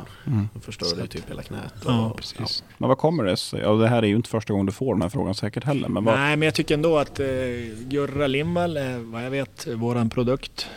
Sen har vi många andra också. Fille var ju etta i Sverige där han åkte. Han var i alla fall bästa målvakt i TV-pucken. Så att några har vi väl ändå haft. Jeppe Eriksson har gjort landskamper. Det var ganska många som har gjort landskamper faktiskt. Hur var det med Stefan Sten? Stefan Sten, han gjorde ju... Han kom ju hit som... Det var ju lite grann som när Luleå värva Fille G, ska jag säga. Ja. Stefan Sten var ju redan med i juniorlandslaget, så den kan vi väl inte slå oss för bröstet för mycket. Utan han hade ju gjort den resan egentligen i Sune och i Leksand. Så blir det bättre nu, tror du? För vi har fler målvaktstränare på juniorsidan nu. Ja, men absolut. Vi har jätteduktiga målvakter. Karl Axelsson som har stått mest kanske i J20 och gjort fantastiskt bra. Där är ju fortfarande bara J18 målvakt i ålder. Är ju med också i J18-landslaget och superduktig, supertalangfull. Sen har vi Kasper Rud som också spelar i J18 då, som spelar där och spelar mycket och har gjort det jättebra. Sen har vi 2 05 också som gör det bra. Palmgren och Ronnestål i J20, men Karl Axelsson har väl kanske vunnit mest matcher och han är väl också den som då spelar i landslaget kontinuerligt, så att jag vet inte om det är någon bra termometer så, men det är sällan de som är med i landslaget faktiskt på U16 och U17 som spelar J20-VM faktiskt. Det är ganska ovanligt. Det är svårt att fasa in en juniormålvakt med tanke på att vi har alltid 2 aktiva målvakter och egentligen överlag så brukar vi ha 2 ganska bra målvakter övre skiktet av SHL. Det är ju lite grann... Man får ta tillfället när fönstret öppnas liksom. I fjol fick det öppnas ett fönster för Hällnemo. Det såg vi inte komma, men han fick ju plötsligt 7 matcher och gjorde det fantastiskt bra och fick ju liksom, var ju ganska het och det var ju många klubbar som ville ha honom så där, så att och fick ju jag menar, många trodde ju att han skulle vara solklar i junior-VM i år då. Vi får väl se hur det blir med det. Men att fasa in, jag skulle säga att det är svårast att komma in i ett A-lag, det är väl egentligen som målvakt och center. Alltså att det krävs lite mer. Oftast krävs det en resa, kanske att man går ner och spelar lite allsvenskan och kanske till och med division 1. Många målvakter som har lyckats har ju faktiskt varit ner och spelat division 1. Jag tänker på både Mackan Svensson, Viktor Fast, Gustav Lindvall och gjort den resan. Att det är viktigt att få spela mycket matcher och vänja sig vid den där stressen och pressen. Men lättast kanske det är att komma in och bara vad ska jag säga, forward, åka runt och proppa och köra liksom och inte behöva fundera så mycket, men där målvakten är ju lite mer press. Men du har ju ett starkt facit, det har vi gått igenom. Är det många klubbar som har försökt värva dig genom tiden? Nej, det ska jag inte säga. Många kan jag inte säga det. Men några? Nej, det har väl haft att så här lösa. Det var ju ett tag var det ju alla svenska målvaktstränare skulle till Ryssland där. Då var det ju lite så här surr om det, men nej, jag vet inte. Det var ju, för mig var det dålig timing också. Jag var inte jag är lite för social och Luleå eller Löven aldrig försökt vara och rycka in? Nej, aldrig någon av dem. Ja, det är så här. Vi får ju berätta vad som händer. Det blir någon slags märklig stare down här mellan Rasmus och Krister. Ja, få höra. Nej, men det var som att du såg ut att... Jag tyckte det. Nej, aldrig haft några erbjudanden varken från Luleå eller Björklöven. Handen på hjärtat. Någon SHL-klubb då? Ja, men alltså ibland ofta, jag brukar ju skriva ganska långa kontrakt och jag har haft mitt 3-årskontrakt nu och nu tänker jag kanske att, jag vet inte, det har inte supertydliga, det har varit några förfrågningar sådär, men jag har ju inte heller någon agent, så att, utan det kan ju vara att man har haft någon kollega som man har jobbat med här som flyttar till någon annan klubb och så sen då kanske de i sin tur ringer mig och så, ja, hur ser det ut för dig? Har du, visst går ditt kontrakt ut nu? Nej, jag har ju skrivit på ett nytt. Ja, skit. Jag tänkte att vi skulle komma hit och vi ska jobba tillsammans. Och det kan ju vara både SHL eller Schweiz eller sådär. Alltså det är ju för mig jävligt udda. Att det inte fler är och rycker i målvaktstränare. Synnerligen, alltså jag menar, 6 senaste säsongerna och producerat sådana toppmålvakter. Ja. Jag menar, kan ju gå tillbaka längre än bara 6 säsonger och även hitta toppmålvakter. Alltså att det inte finns ett högre intresse av att försöka norpa någons målvaktstränare.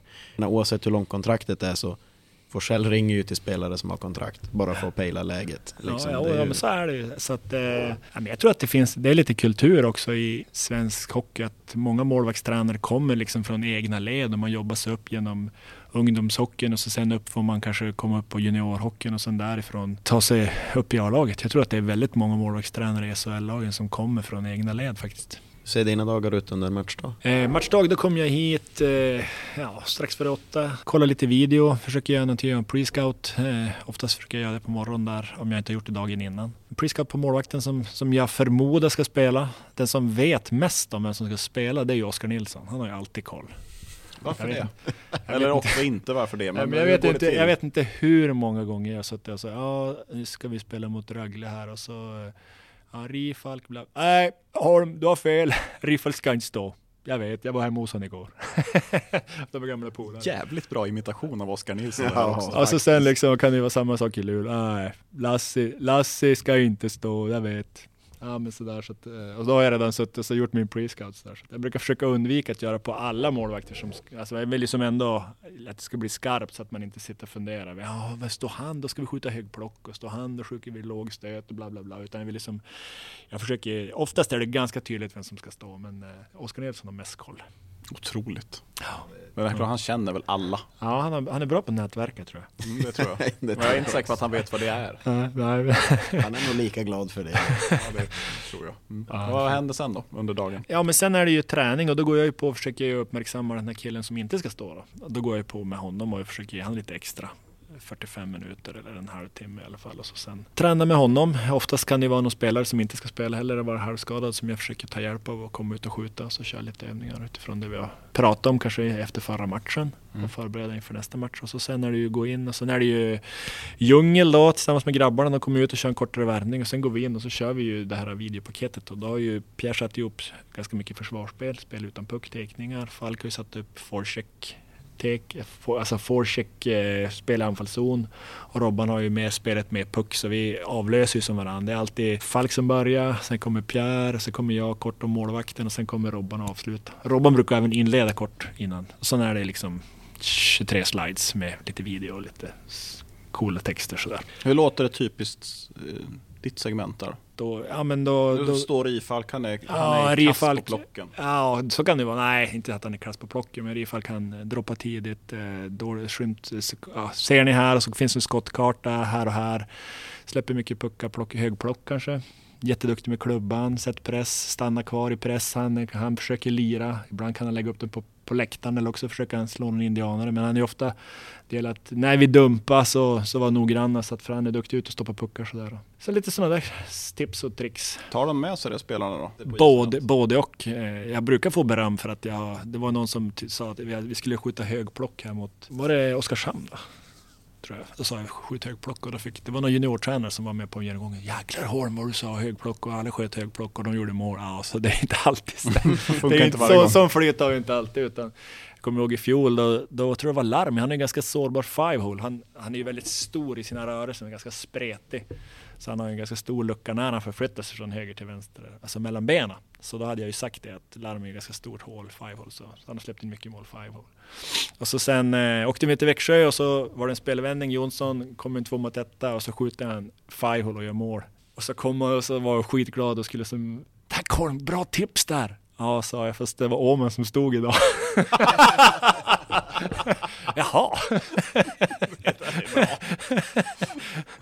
Så att, ja, det är lite slumpen också. Funkar. Så länge man tror på det. Så. Du satt och gjorde på läktarna länge. Satt uppe på press, eller du sitter väl fortfarande där? Jag sitter fortfarande på press. Men du satt ju höll på med något som ni kallar för att ni taggade saker. Ja, precis. Slipper ni det nu med nya system? Egentligen skulle vi kunna slippa. Vad gör man när man taggar? Ja, men då kommer ju videosignalen in i en dator, och så sitter man med olika, det finns ju massa olika program där som man kan använda. Vi använder ett program som heter Interplay.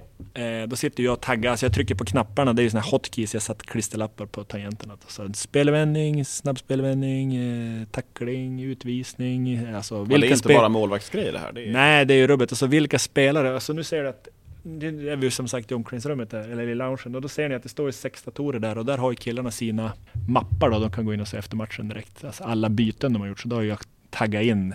Nu hoppar Pellika in, och nu hoppar Oskar Nilsson in, och nu hoppar han in. Så att då har de sina byten där också, händelser. Men som du också sa, så nu sker ju egentligen allting via AI de här bilderna som jag sitter och taggar, de skickas ju även till en dator i Montreal och studsar tillbaka. Och det jag kanske taggar 2000 händelser på en match, han taggar ju 2 miljoner händelser. Taggar du 2000 händelser manuellt på en match? Ja, men men jag är ju så långt efter datorn. Han taggar 2 miljoner händelser, så att jag är ju en dinosaurie i sammanhanget. Men det är en händelse varannan sekund varje spel. Ja, lätt svårt. 1700 i alla fall. Det är lätt svårt. Ja, men Hur många tror du Rasmus skulle klara om han satt sig? Ja, men det tror jag. Att han är ju dessutom mycket yngre än mig, så han är ju dataåldern. Han skulle säkert göra 2 500, tror jag. Alla var tuppkammen ställde sig upp nu. Jag har inte ens gjort en min. Herregud, vad sträcker på sig nu. Så grabbarna egentligen, de får ju, när matchen är klar så tar det en stund, då får de ett mejl och då får de ju sina byten i mejlen nu via den här datorn då i Montreal. Ja. Det är inte alla som tycker det är så kul att sitta och se på sin telefon eller hemma liksom, utan många tycker att men när vi är på jobbet då jobbar vi. Det är så vi brukar jobba historiskt i den här föreningen, att vi tycker att man ska sitta här, vi tycker att man ska sitta gärna i soffan, gärna tillsammans med sin backkompis och se matchen och se sina byten och prata liksom om det och läsa uppgifter tillsammans och inte sitta hemma i köket i sin lägenhet och liksom fundera själv. Men man förväntas titta på det? Ja, alltså vi brukar skriva det. Alltså, det kan vara ganska tydligt att när vi har en sån WhatsApp-grupp då, imorgon gäller följande, och då är det liksom videokolla tillsammans i kedjor, backbar.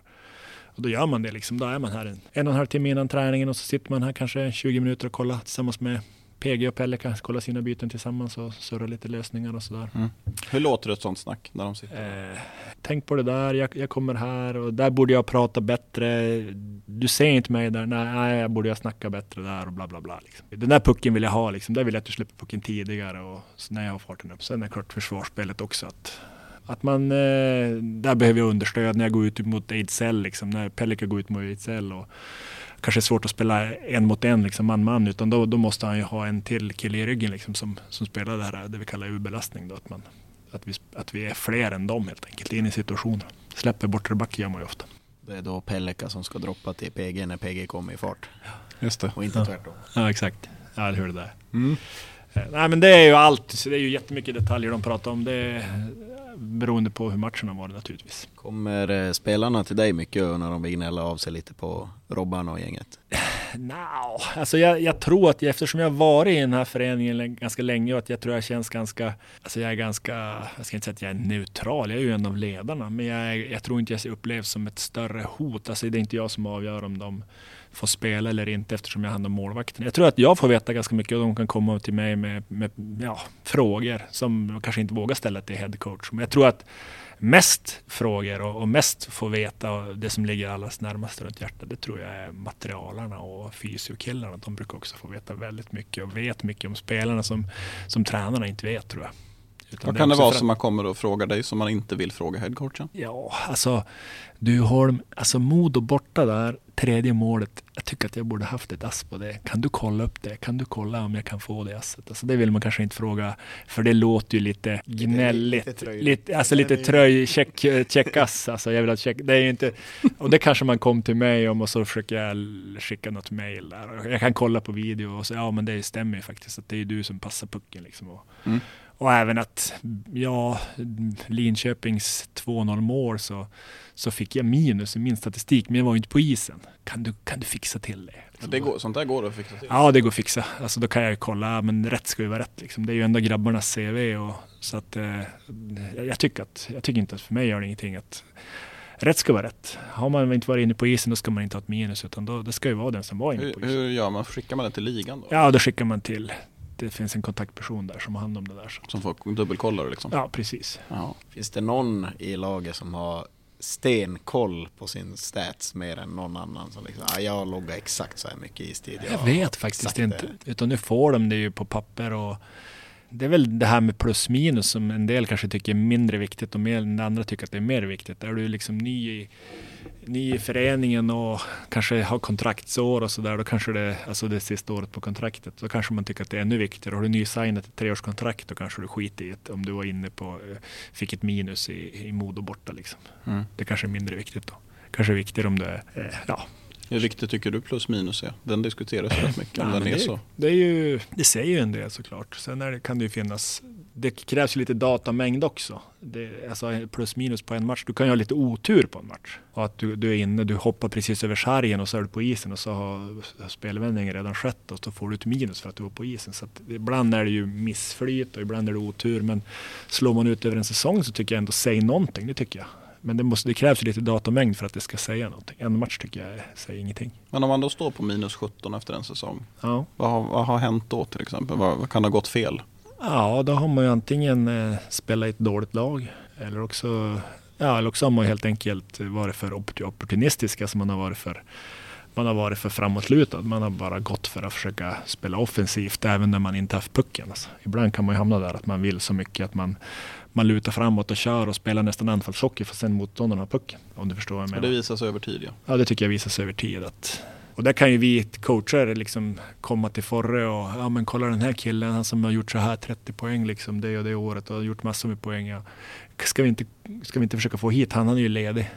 Ja, kan få det säga. Han är 30 år och han letar han jagar fortfarande i sin första säsong när han är plus minus. Ja, tänka mig hur Forre låter när han säger det också. Det säger ju någonting. 30 år har fortfarande inte haft en plussäsong liksom. Okej. Jag kan också tänka mig att Forsell nästan kan alla spelare i SHLs eller alla spelare som är tillgängliga för ett eventuellt SHL-spel. Han kan deras plus och minus i huvudet bara. Ja, liksom vad de har för procent. Forre är ju superduktig på det där. Alltså liksom, han brukar alltid säga här, vem är det som ror båten där inne i kedjan? Det är svårt att säga, men att han kan ju ha jättebra statistik för att han spelar med en bra spelare. Men är det han som ror båten? Eller är det den andra killen? Han åker bara med liksom. Vi hade väl några exempel på det för många år sedan med den här Jocke, Varg och Lehtonen-kedjan där. Ja, just det. Framförallt Mikko där, det var ju hans livssäsong. Han var väl på hela poängligan, eller målligan. Ja, skytteligan tror jag han vann, ja. Precis, 30 mål eller 30, någonting sånt där. Det hade han kanske inte gjort med... Nej, inget ont om Fredrik Varg, men jag tror inte han hade hamnat i Riga utan den där, utan Jocke, precis. Men sen gjorde han ju jättebra, han var ju grym att skymma keeperna och Lehtonen sköt ju ganska bra och så Jocke spelade upp så det var en bra komponerad kedja där. Men han är duktig på det där för liksom att läsa av statistiken och liksom att när Pelle är på isen så har det här laget så här många målchanser och så här många målchanser emot, men när Pelle inte är på isen då har de så här många målchanser framåt och vad säger det om Pelle liksom? Mm-hmm. Känns ju som att någon förmodligen i föreningen har, men Radan Lench är ju, det var innan vi värvade Andreas Jonsson. Ja, han är ju ledig, han är högerskytt. Ja. Frölunda vill inte förlänga med honom. Ja, inte Lench, han är forward. Han är leftare. Du tänker på han rightaren snabbast. Greco, ja. Andrew Greco. Jag tror det var han som fortfarande jagar sin första plussäsong också. Ja, vilket scoop! Ja, det hör. Nu kommer Fredrik sitta och kolla upp statistik. Nej, inte det. Ja, det är underbart. Ja. För att det är bland supportrar så var ju det en väldigt het potatis. Ja, det var ju liksom, men vi behöver en högerskytt och han gjorde ju mest mål i Frölunda. Varför plockade inte få in honom? Exakt. Nej, men då hade han någon liten twist där som vi kanske inte hade tänkt på. Ja, fan vad underbart. Ja. Du, din dotter då, Tindra. Ja. När kommer hon hit och spela? Det är en jättebra fråga. Jag hoppas att hon får komma hem till jul här först och främst. För hon är i USA nu. Så vi får krama om. Ja, hon gör sitt 3:e år på college. Går på Long Island University där och tar ju någon typ av examen här i vår. Så då är väl tanken att vi ska åka dit efter hockeysäsongen och se när de tar på sig den här konstiga mössan då. Just det. Vad har hon pluggat? Sport management. Perfekt. Ja, hon vill nog jobba med idrott och sen om det blir som sportchef eller jag tror hon skulle kunna tänka sig bli agent också. Jag skulle vilja ha Tindra som agent faktiskt. Det skulle jag. Då tror jag att jag skulle få vara med i flera avsnitt av Sune i Grekland. För hon är ganska bra på att föra sin talan sådär. Så jag tror att hon kan i framtiden bli en ganska bra. Hon är duktig på. Ja, men hon är seriös och ganska smart. Hon är nog smartast i familjen tror jag. Följer du damerna mycket här nu när hon inte är här? Ja, men det gör jag. Jag försöker, både jag och frugan försöker kolla. Vi har ju många av Tindras nära vänner spelar i laget. Så att det är tjejer som hänger mycket hos oss hemma på somrarna. Så det är klart att man vill. Pernilla Forskaren är ju en av Tindras absolut bästa kompisar. Nu har ju hon flyttat hit. De hängde ju väldigt mycket tillsammans i Luleå. Jag vet att Pernilla var hemma hos oss förra veckan och såg någon match, hängde med min fru och fika. Så att, vi försöker se, och Malou är ju också en av Tindras absolut bästa kompisar. Så där. Ellen och Ellen Lövgren också. Så att det är många som är i bekantskapskretsen och brukar hänga i vårat hus. Och de har alltid en sån här lagfest hemma hos oss nästan varje sommar, damerna. Mm. Så att, och du bor ju bara här borta, ska vi säga. Jag bor bara 300 meter från ishallen, så att det är bra till så. Så att jag försöker, det är inte så att jag är engagerad så tillvida att jag är liksom inne i staben och pratar spelare och spelsystem. Men jag försöker gå och se matcher när jag kan, och jag tycker att de gör det bra. Jag gillar många av individerna i gruppen där. Mm. Vad är det som saknas för att de ska gå upp? Ja, det är väl spetsen, skulle jag säga. Mm. De behöver ju kanske få in 2 riktiga kanoner som kan spela. Det är ju lite så i damhockey också, att du kan ju spela mycket. Så går ju på väldigt kort bänk, om man säger. Så det är ju en tredje fem, man kan ju spela jättelite. Och ibland, vissa lag går ju nästan rulla runt på 2-5 alltså. Mm. Och tempot är ju lägre, men det börjar väl drivas upp, och det börjar väl vara fler lag. De riktigt bra lagen, de har ju fulla rostrar liksom och spelar. De riktigt bra lagen har ju också, tycker jag, precis det du säger, att de har några som är alldeles för bra för resten liksom. Precis, men det kanske, jag tror att skulle vi få hit 2 riktigt bra forwards och en back som kan spela liksom 30 minuter som är riktigt bra, då tror jag att vi har bra chans att gå upp. Vi har många liksom, basen, liksom, de här andra, tredje kedjaspelarna och backarna, vi var jättebra målvakter. Mirre har gjort det jättebra över tid där, så att det är väl kanske just 2 målskyttar som jag skulle vilja ha, någon center och så en riktigt bra målskytt. Ja. Men du tror att det kommer på sikt? Ja, det är upp till Niklas och styrelsen och Ulle givetvis, som är GM på damsidan. Men jag hoppas att det hade varit.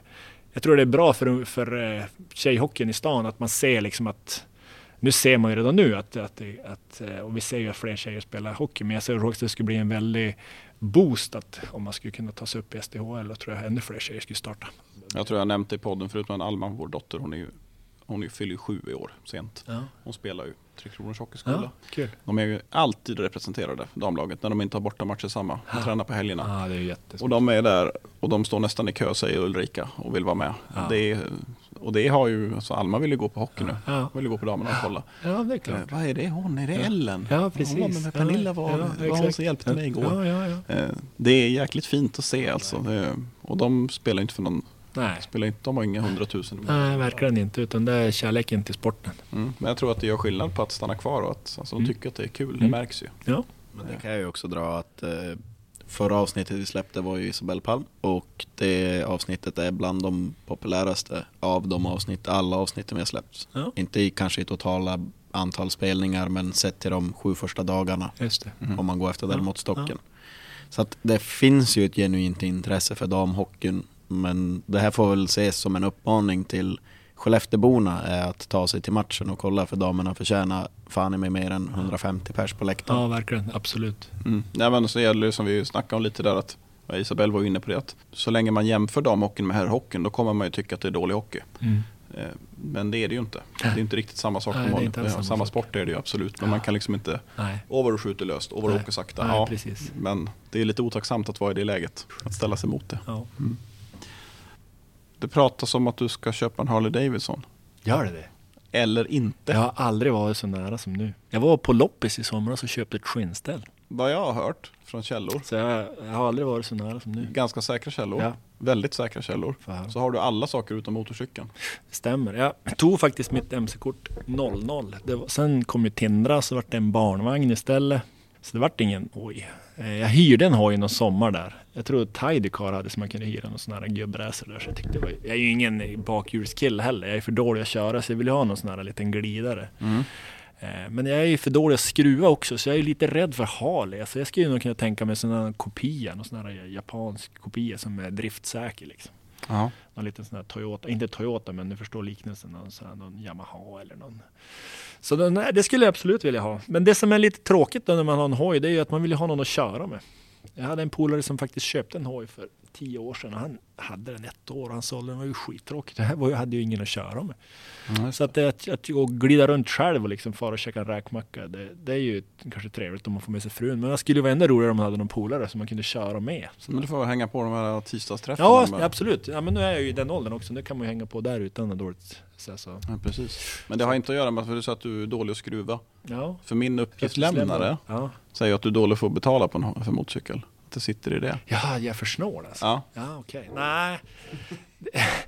Jag vet inte att... Nej, det ska jag inte säga. Jag vet inte... Ja, ekonomiskt kanske. Jag vet inte snål heller. Nej, men jag har ju mycket fordon och hit och dit. Jag har några skoter. Och jag har ju inte... Jag tror jag vet vem din uppgiftslämnare är också. Och han håller ju inte en. Så är det ju. Men jag har ju hellre 2 lite billigare skotrar än en dyr. För jag tycker att men då får frugan köra med eller en av ungarna. Det är som roligt att göra saker tillsammans. Men då kan du köpa 2 billiga motorcyklar. Ja, det skulle jag kunna göra. Men då måste är det ett löfte? Nej, men det är ju nästan mer likt mig i alla fall. Ja. Alltså än att köpa en dyr och köra själv. Då ska jag kunna köpa 2 lite billigare så får någon, kanske Anna, frugan då, först ta hem sig kort och så kan vi köra tillsammans. Det tror jag.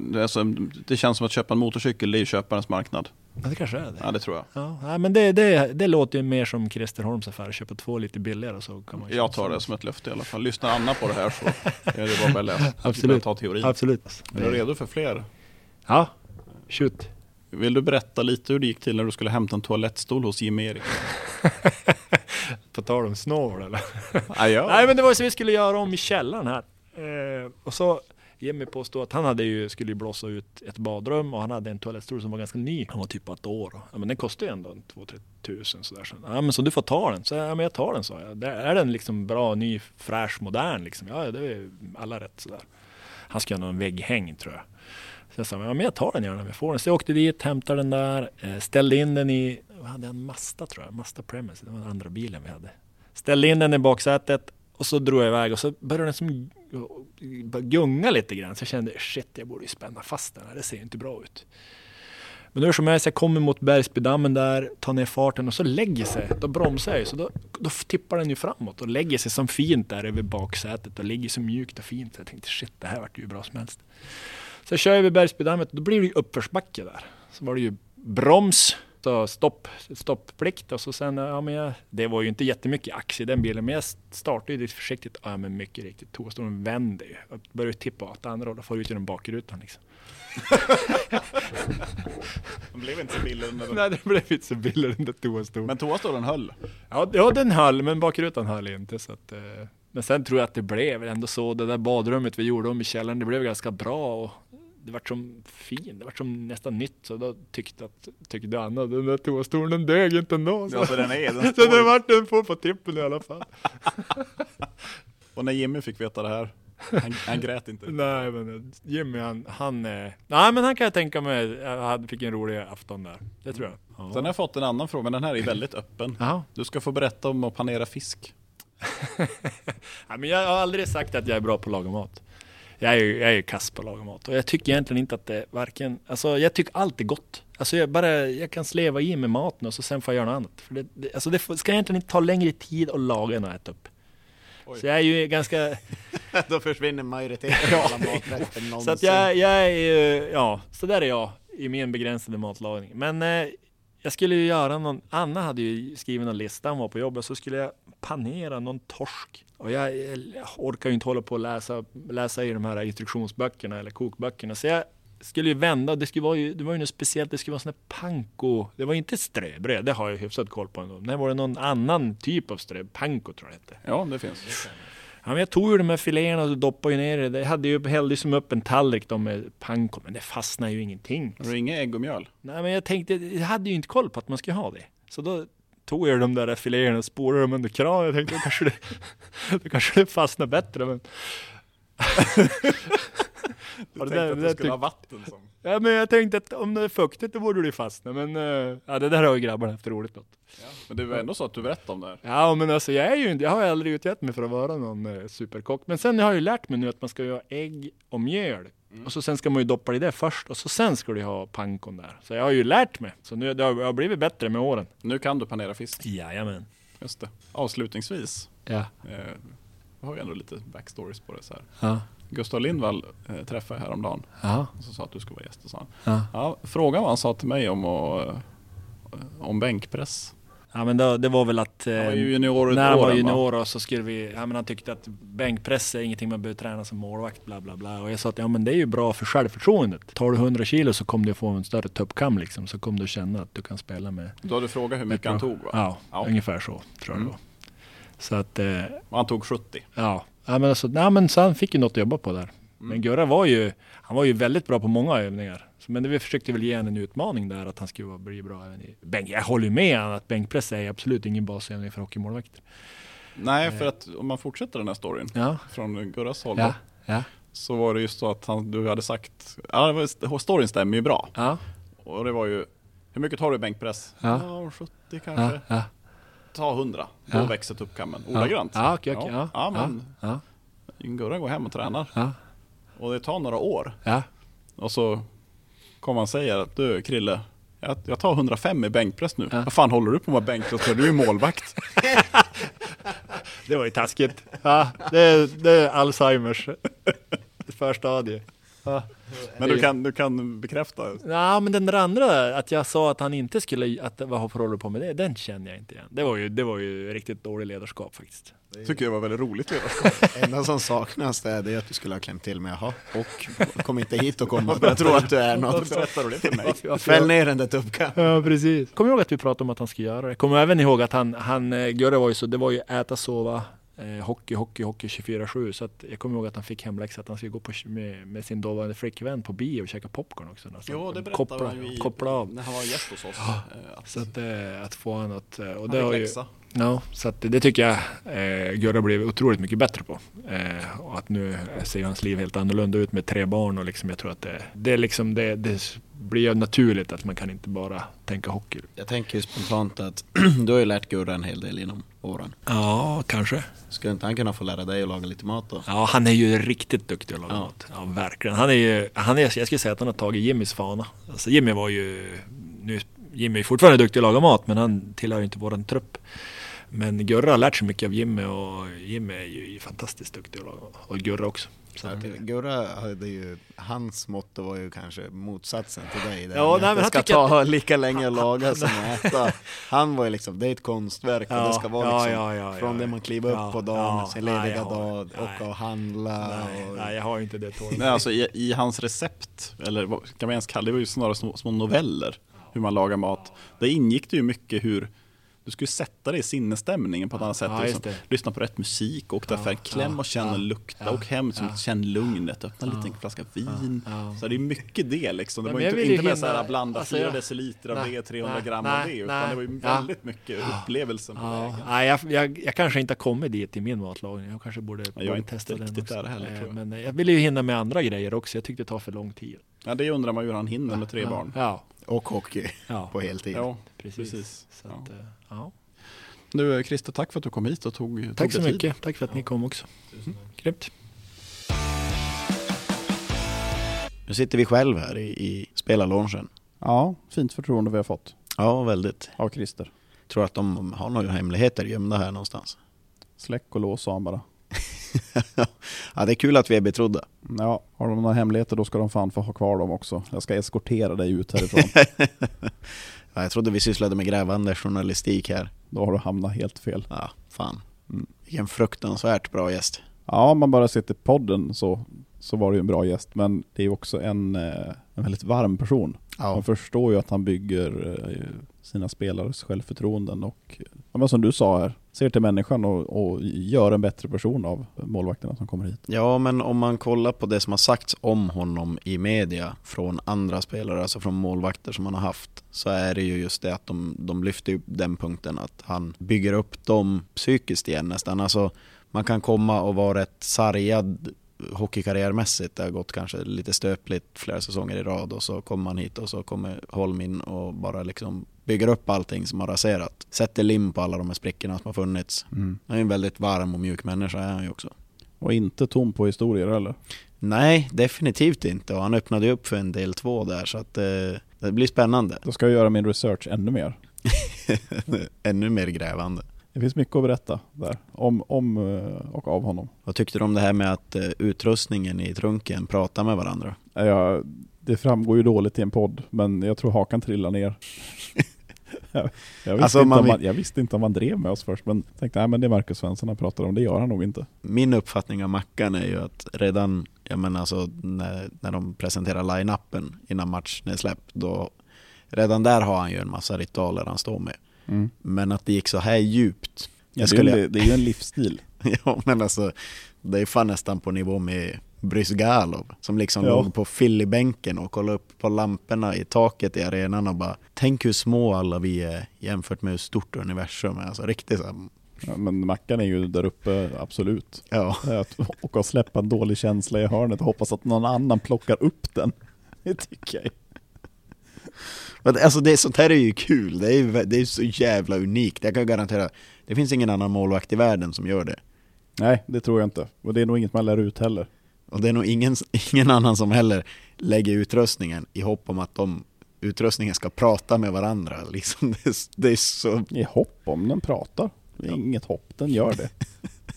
Den ena prylen har ju en aura, den behöver sprida till den andra. Det är inte så svårt att förstå.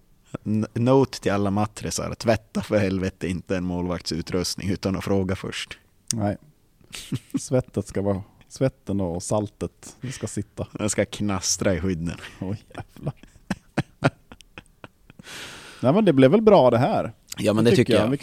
Vi kan lämna det här med gott samvete tycker jag. Ja, alltså jag är helt nöjd. Jag känner att man vill ha mer. Det kommer komma mer också, men jävlar vad tiden bara flög iväg. Helt plötsligt så kollar man på bandspelaren när vi har spelat in nästan 2 timmar material. Har du sån här longplayband? Vet du vad det är? Nej, det får vi. Jag är för ung, precis. Just det, C120. Nej, sådana där boomer-grejer kan jag inte med. Men jag kan allt om dem. Ja, du är ju en boomer så det är inte jättekonstigt. Men du, innan stämningen blir för dålig här, ja. Ska vi runda av? Och så säger vi att vi har ju, jag vet ju inte du vem det blir, men vi har ju klart med en gäst i nästa avsnitt också. Jaså? Ja. Ska man bara komma och slänga fram för dig några minuter före. Ja, men vad spännande. Det är kul att vara förberedd. Ja, men du är ju ändå inte så förberedd. Inte ens när du vet vem det är, så det blir bra. Tack för ikväll. Tack för ikväll. På återhörande. Hej.